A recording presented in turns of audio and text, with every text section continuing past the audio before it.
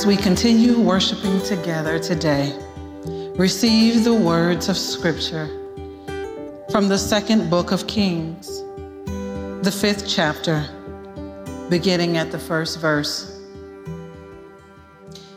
Naaman, commander of the army of the king of Aram, was a great man and in high favor with his master, because by him the Lord had given victory to Aram.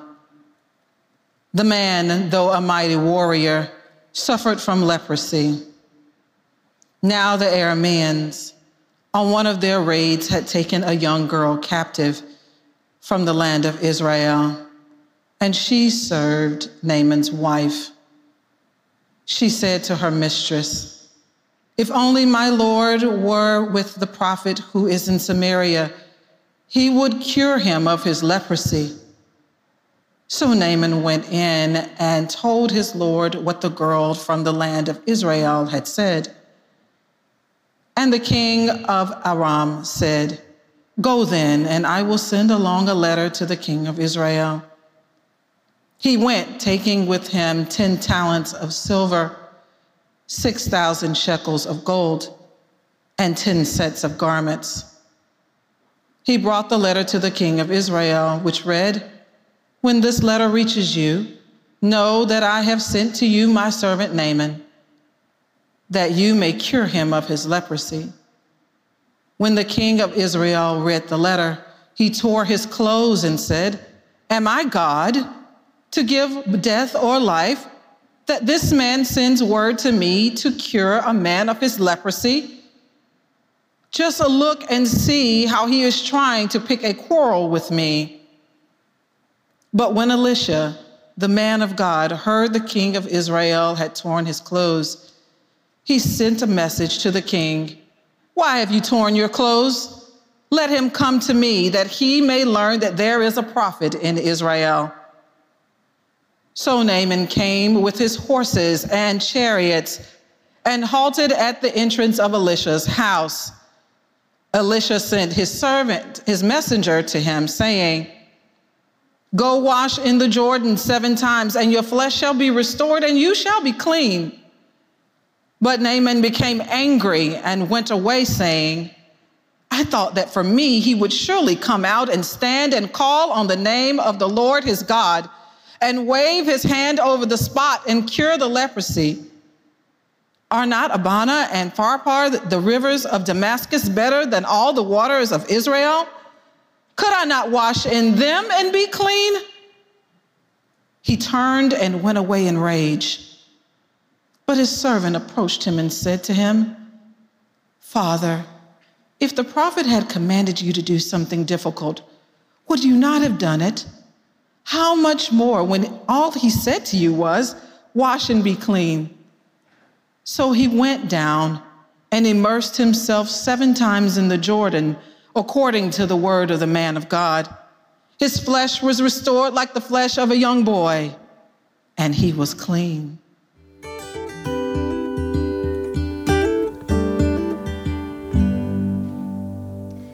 And now I invite all of us together as one family to pray together.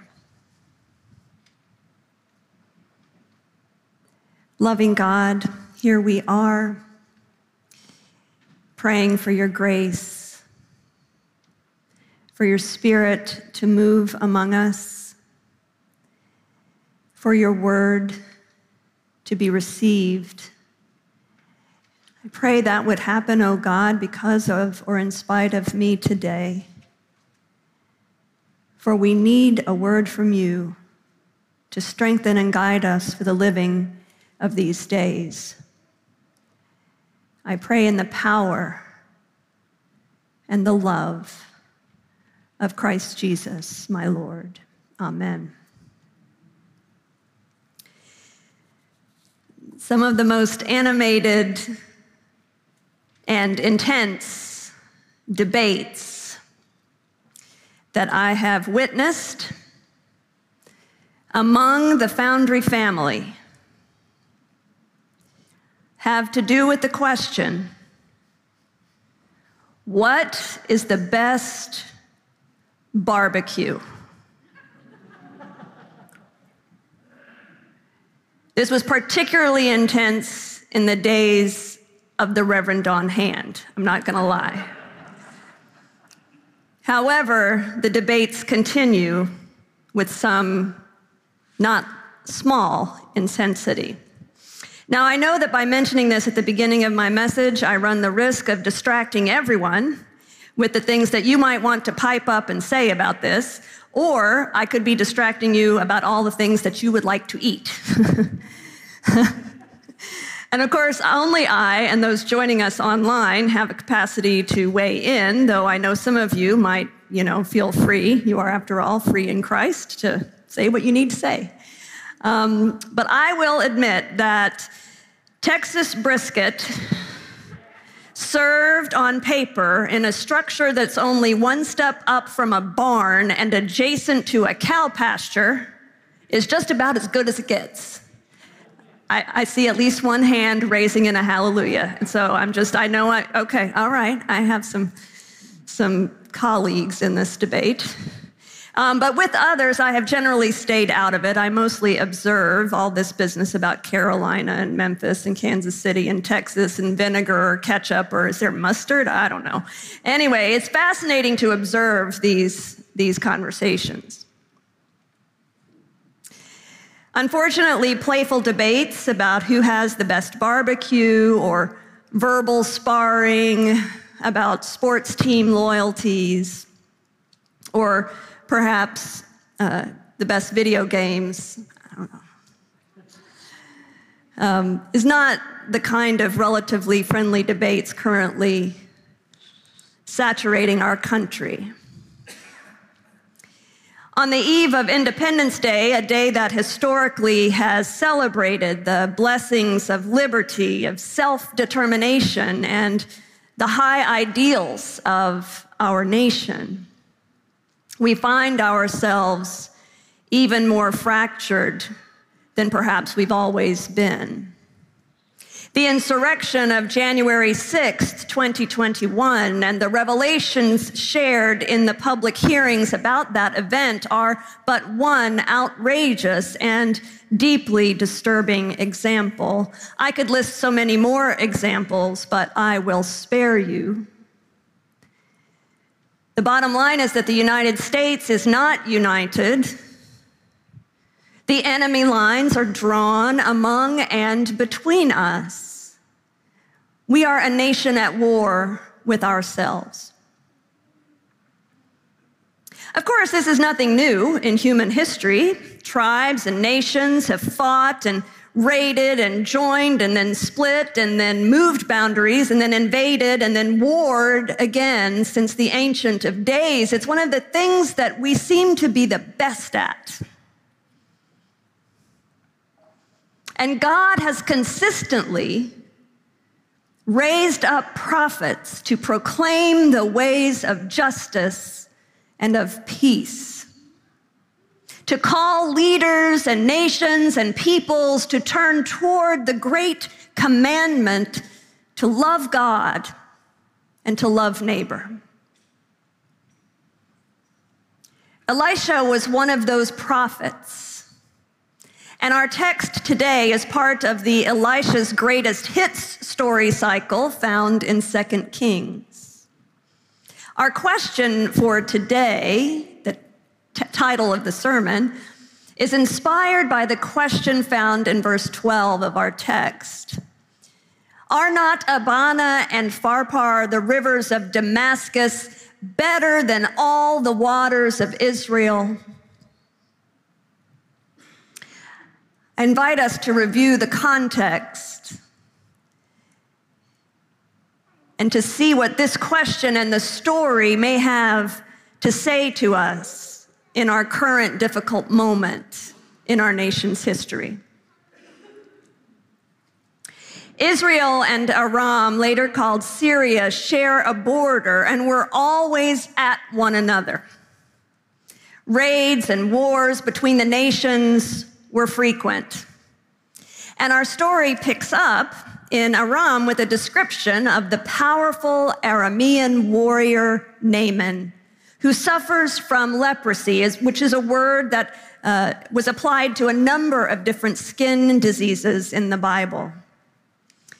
A little Israeli girl who was taken captive in a raid and now serving Naaman's wife, shares that there is a prophet in Samaria, the capital city of Israel, who could cure that illness of Naaman.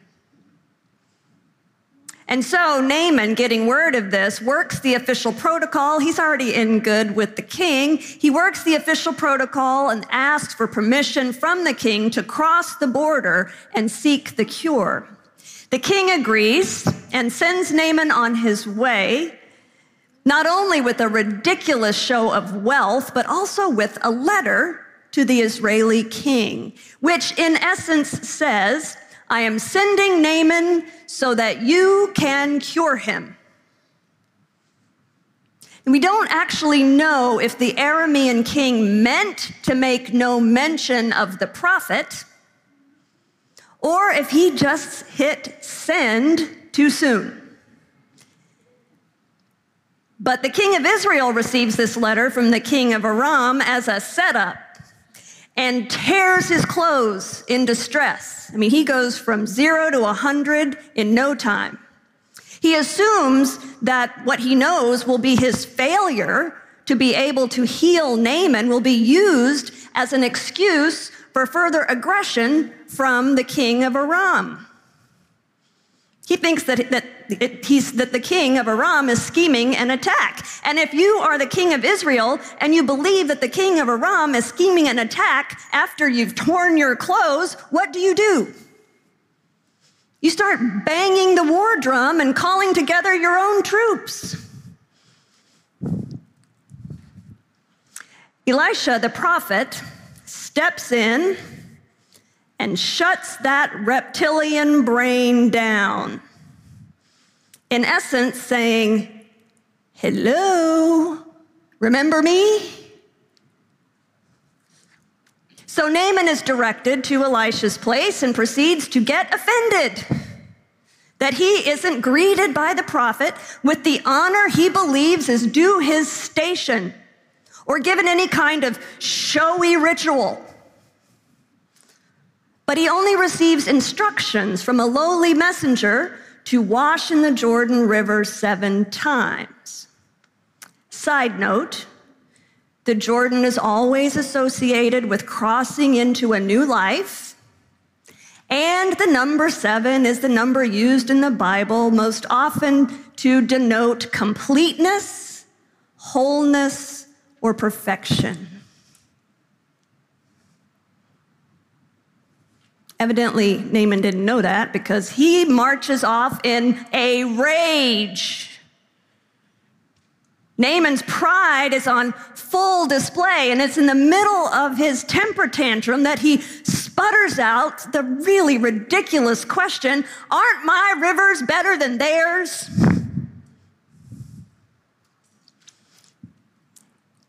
And I imagine, you know how I do, I imagine what comes after that in his mind, if not out of his mouth. You think your nation is better than my nation? You think your stuff is better than my stuff? You think you are more powerful than me? And I can imagine him now storming off back to Aram to gather his troops and show who really has the power, whose country really is great. The ones who risk offering a word of reason into the moment this time are Naaman's servants. Seriously, dude, this is easy. Why not just wash? So Naaman goes and does as Elisha has instructed, and the text says his flesh was restored. Now, there are some fairly basic lessons in this story, including the benefits of sharing resources across boundaries, especially when there's a big illness going around, just saying. and the importance of doing a careful edit of that email before hitting send. But the thing I want us to look at more closely today are the pivot points in the story, the choices of key persons and the outcomes of those choices. The first person I want to lift up is the young Israeli slave in Naaman's household. We don't know why she spoke up to share that there was a prophet in Israel who could heal her captor, but she did. This girl has often been romanticized by interpreters in all sorts of ways. I will not do that. But simply observing what it says in the story, I will acknowledge that an extraordinarily vulnerable young person, and it's clear in the original Hebrew that this is a child, a young person, that this extraordinarily vulnerable young girl spoke a word of kindness in a time of hostility, and even in the midst of what had to be her own unimaginable pain. That act leads to Naaman's restored health, and if you read further in the story, to his spiritual conversion. The second person to lift up is the prophet, Elisha, who manages to convince the king to pipe down, to be reasonable, and to remember that he didn't have to manage the situation alone. Even if the Aramean king intended the visit of Naaman as an opportunity to stir up more tension and violence, Elisha wisely kept the king of Israel from taking the bait. The servants of Naaman are the last group I want to mention. I mean, they're confronting a ragey warrior with wounded pride who is sick. These servants show some kind of courage to intervene in that situation. Yet their doing so kept Naaman from any further violence from him. And it got him to the Jordan and to the healing that he sought. The choices and actions of the little girl, of Elisha, of Naaman's servants did not bring lasting peace between Israel and Aram. But I contend that their actions, their choices provide guidance for such a time as the one that we're living. They seem to have recognized the foolishness of pride and thoughtless rage and of comparing rivers and getting caught in the triggers that lead to conflict. And from where most of them lived, they would have known well where the burden of all of the wars and suffering would land the most. This story called to my mind the reflections of those who experienced the brutality of the concentration camps during World War II. Among them, Viktor Frankl, Austrian neurologist, psychiatrist, philosopher, writer, and Holocaust survivor, who wrote these words: "We who lived in concentration camps can remember the people who walked through the huts comforting others, giving away their last piece of bread. They may have been few in number, but they offer sufficient proof that everything can be taken from a person but one thing, the last of the human freedoms: to choose one's attitude in any given set of circumstances, to choose one's own way. There were always," he says, "choices to make. Every day, every hour offered the opportunity to make a decision. a decision which determined whether you would or would not submit to those powers which threatened to rob you of your very self, your inner freedom, which determined whether or not you become the plaything to circumstance, renouncing freedom and dignity.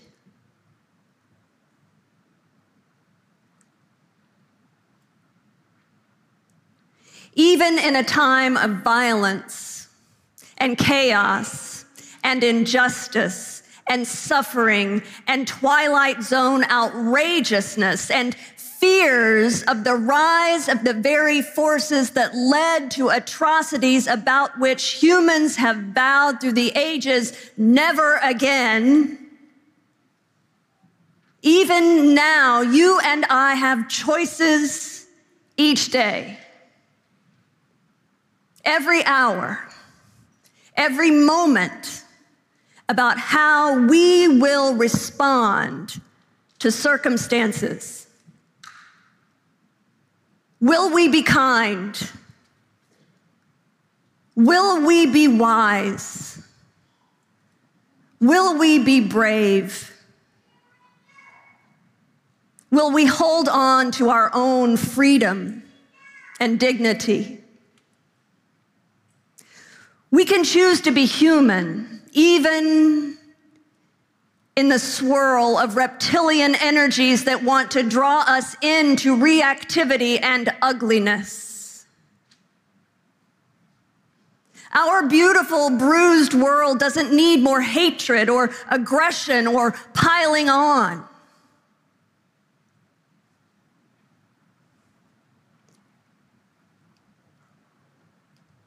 It doesn't need more ragey Facebook posts or calling out unless it's done very, very carefully and with love. The world doesn't need more hate. It needs people who, by God's grace, have the strength to love, or at least to want to love, or to try to love. The world needs people who seek peace and justice without destroying others. It needs those who resist injustice without allowing their humanity to be devoured by hatred of the other. Sacred resistance calls us to resist evil, injustice, and oppression without becoming the very thing we struggle against. What this beautiful, broken world and nation needs are humans seeking to live with other humans with curiosity and patience and appreciation and in peace, and who don't ask silly questions about whose river is best, who don't go around saying that love is spewing words of hate, who don't proffer and teach their children that the God who has said that the center of it all is love thinks that love looks like harming siblings because they love. That's just bad algebra.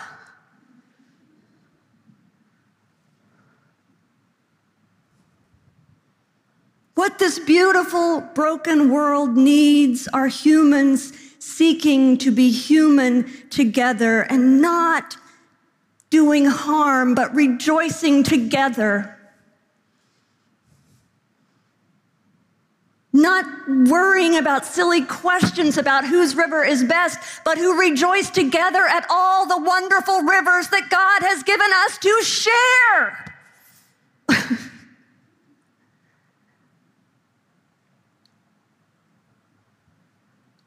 It's about asking the right question. How can we share all of the amazing, abundant gifts that God has given us? not whose gift is best, and let me fight you for it.